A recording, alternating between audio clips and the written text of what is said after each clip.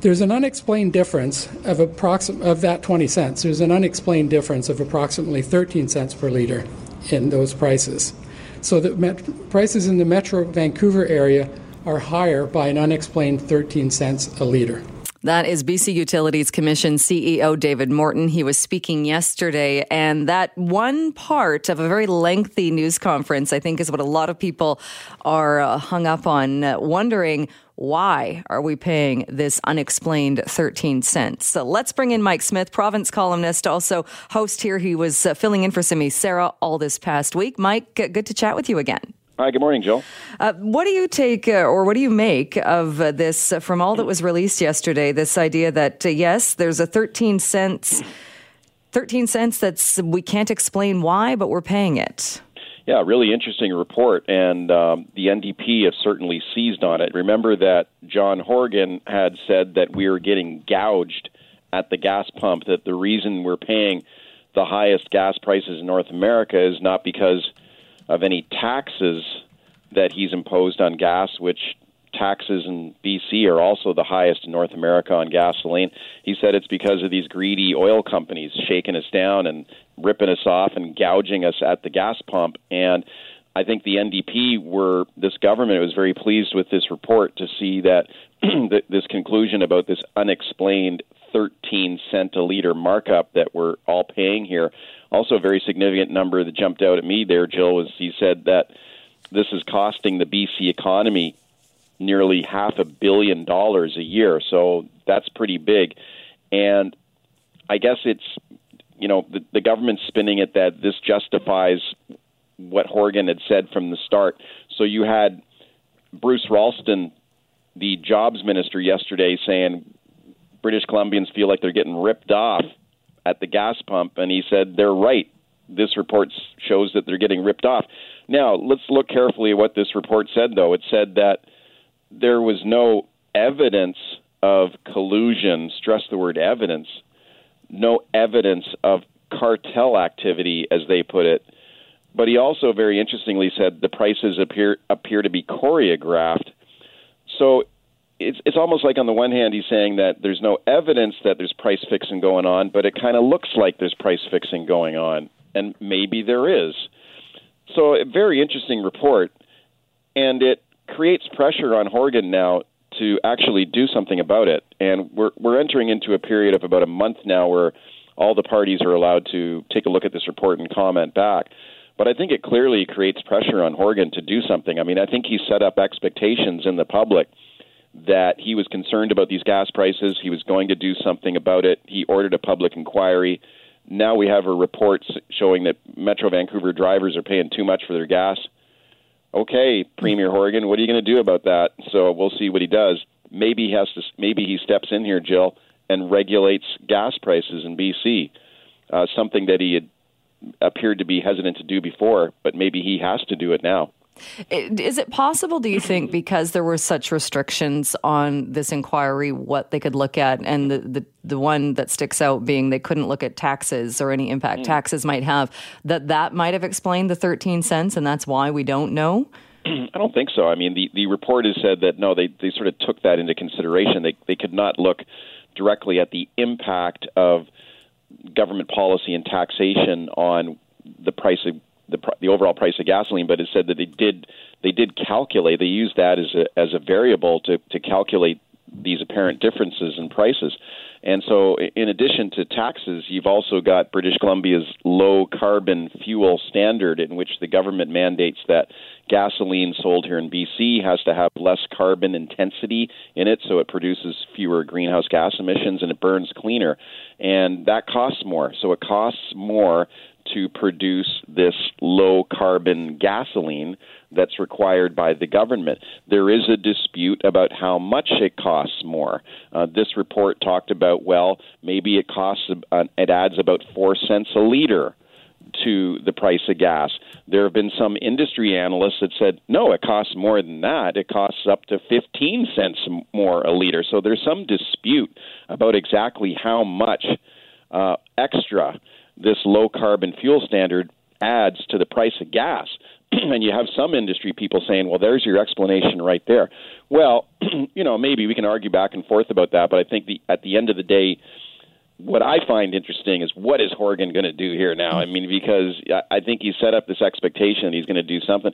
If you go back to his days in opposition, all the way back to 2007, he was a rookie MLA in the legislature. He actually brought in a private member's bill to regulate gas prices. And the way that would work is the government would set basically a ceiling, like a maximum price that could be charged, and based on variables and inputs and calculations and what would be a fair price, and you couldn't charge more than that. And this is done in some other provinces. Horgan actually brought in a private member's bill to do that in 2007. He said earlier this year that, well, I've learned now that really wouldn't do much, and it really wouldn't reduce the price of gas that much. It would just put a cap on the maximum price. So, maybe it's not such a great idea now. But I wonder if the government's going to go back and examine that again and maybe do exactly what Horgan was thinking about doing 10 years ago, and that is the government steps in here to regulate gas prices. That's kind of what I took away from it yesterday, that they seem to be looking at that, and maybe they're going to go there. Because because if we go through this whole process and we now have these findings and we know a little bit more about this but still have so many questions, does it seem like they have to do something?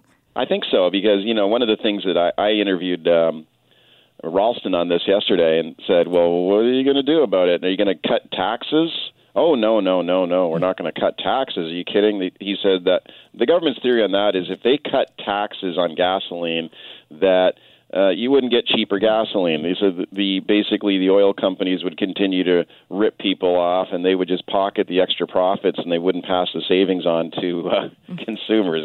I'm not so sure about that. I personally think if you reduce taxes, we'd pay less money for gasoline.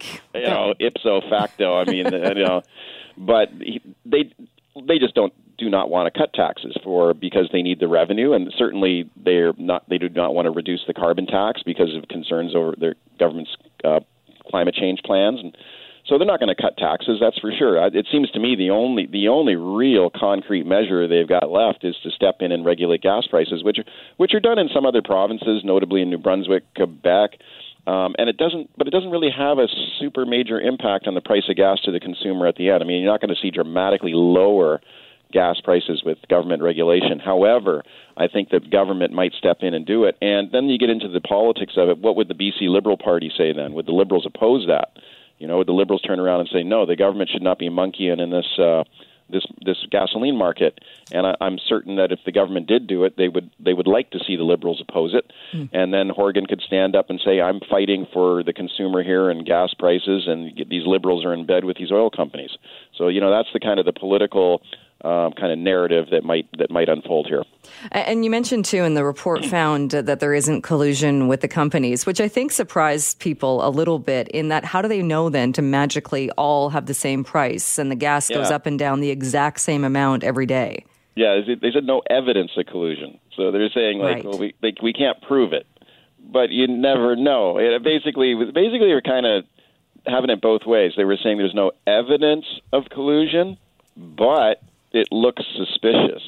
So there was one line that jumped out yesterday where they said the price appears maybe choreographed, which when you think about it is similar to saying that there's collusion. I mean, choreographed means, you got two dance partners working together here in a planned dance here, which to me is same thing as kind of working together, price fixing, collusion. So it's almost like there's no evidence of it, but it kind of looks like it. So the government appeared happy with this report yesterday, and we'll see what they do with it. I got a feeling that gasoline price regulation could be coming to BC. That was my gut takeaway from it yesterday. What kind of timeline do you think? Well, there's a 1-month commentary period here after this report. So that takes us into September. We got the legislature coming back in October. Yeah, I think it'd be pretty quick to have the government moving very quickly here in the fall. So difficult to say. I think it'd be a complex thing to set up. So I don't think they'd want to move very quickly. And in fact, there is some cautionary notes in this report yesterday that these are complex issues and the government should move carefully and thoughtfully. And I think certainly the government will take that to mind and not move rashly. But certainly it does present an opportunity for some kind of government intervention here. All right. So we'll see what the next move is for sure. Mike, thank you so much. Good to chat with you again. Anytime, Jill. Well, as you've been hearing in the news, more protests in Hong Kong and more clashes with police as well. Protesters took to the streets, ignoring a police ban against the march to mark the 5th anniversary of China's decision against fully democratic elections in Hong Kong. A large crowd of protesters wearing helmets and gas masks gathered outside the city government building. Police fired tear gas from the other side of the barriers, then brought out a water cannon truck that fired regular water and then coloured water at the protesters, staining them and nearby journalists. Businessman Jimmy Lai said Hong Kong citizens had to keep fighting for their rights. The Hong Kong situation is getting tense here, but we have to go on. I'm Karen Chemas. Let's bring in Swana Luk of the Vancouver Society in support of democratic movement, and she's on the line with us now. Thank you so much for being with us. Oh, thank you. Thank you. Good morning. Good morning. What is your take on the latest, what we just heard as far as the continued protests and clashes in Hong Kong? I think it is the continued protest to show that the Hong Kong people is still persistent in their fight for democracy and freedom, even though in the light of the recent mass arrest by the government for the political leaders, even though today's protest is supposed to be banned, but still pockets of resistance are still out doing what they want to do, which is to tell the government of Hong Kong that they want freedom and they want to have a independent inquiry into the police brutality and universal suffrage. Do you think the arrests of the two high-profile activists, Agnes Chow and Joshua Wong, did that change things in any way? This is what what we call the white terror, which is the usual tactics of any oppressive regime. But I don't think it will work this time because, as you know, those are not the leaders of this demonstration. In fact, after the umbrella movement, Hong Kong people have learned the way to organize protests in large scale and in small scale, resistant like a guerrilla warfare. So they are courageous and they're resilient. I do not think this kind of tactic will work this time. Right, because we saw their arrest, and like you said, they're not leaders of this group. They are activists that were very much part of the protest, or perhaps student leaders in part of this protest, or they've been leaders in the past. 28 people in total were arrested. I know the two we were talking about were released on bail. How does that, or does that change how people are responding or how people are taking part in these protests? I think it has, in a certain way, it actually escalates the intensity of the protest because those people are actually not very much involved. They are not on the front line, and somehow they're being targeted and they're being punished. So I believe the people of Hong Kong understand and see that this is another injustice that's imposed on them. So I think they will still come out. And as far as I can see, that there will be no end to this kind of protest if there is no meaningful dialogue that is happening between the protesters and the government. So far, we haven't got any meaningful dialogue. No, and there's been a lot of talk of the proposal from the leader in Hong Kong, Carrie Lam, her proposal to withdraw the extradition bill. That clearly is not going to be happening anytime soon. If that was to happen, though, or there was some meaningful movement there, would that be enough to stop the protests?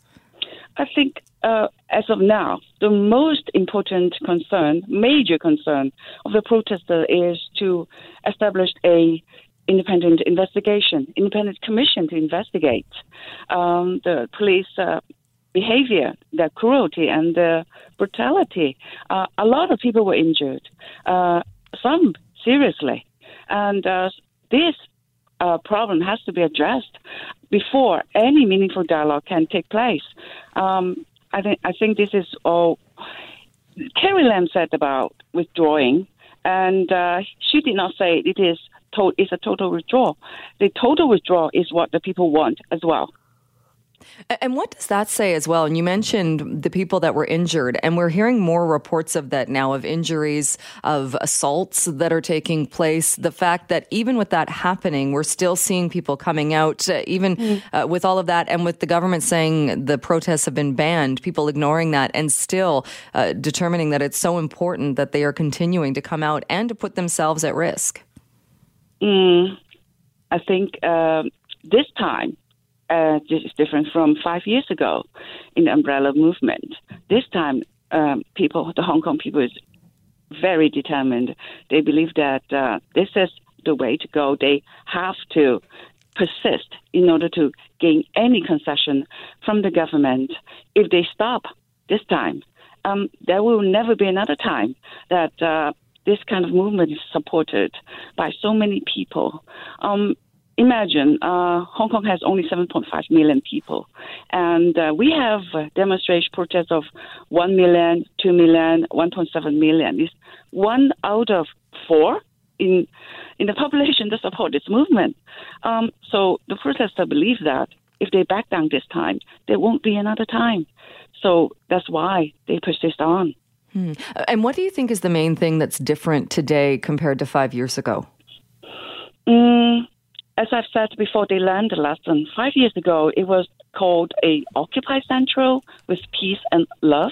So this is that was a civil disobedient activity.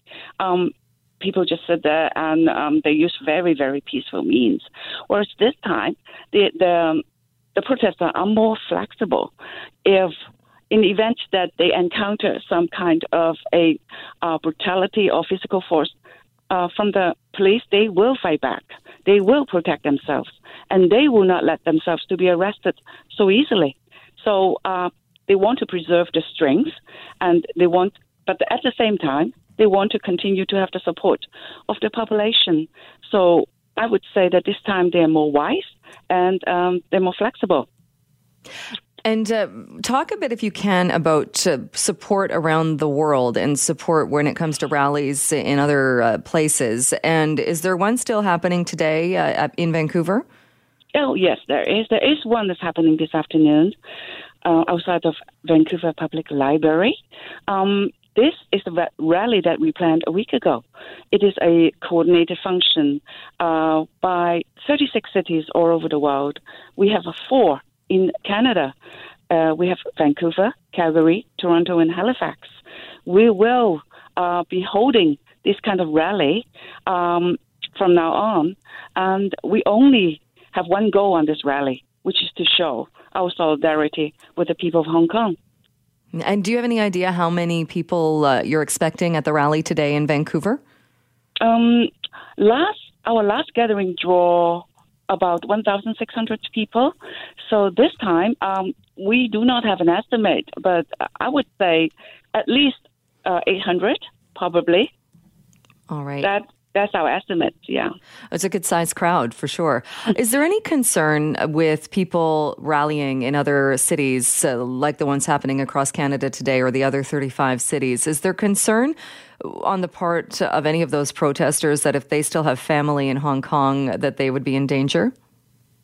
I think people take part in this kind of protest in Canada to exercise our right of expression, freedom of expression. Individual would decide whether or not they would participate, or if they do have a certain concern, they may try to hide, or I cannot say hide, they would try to take caution in participating in those protests.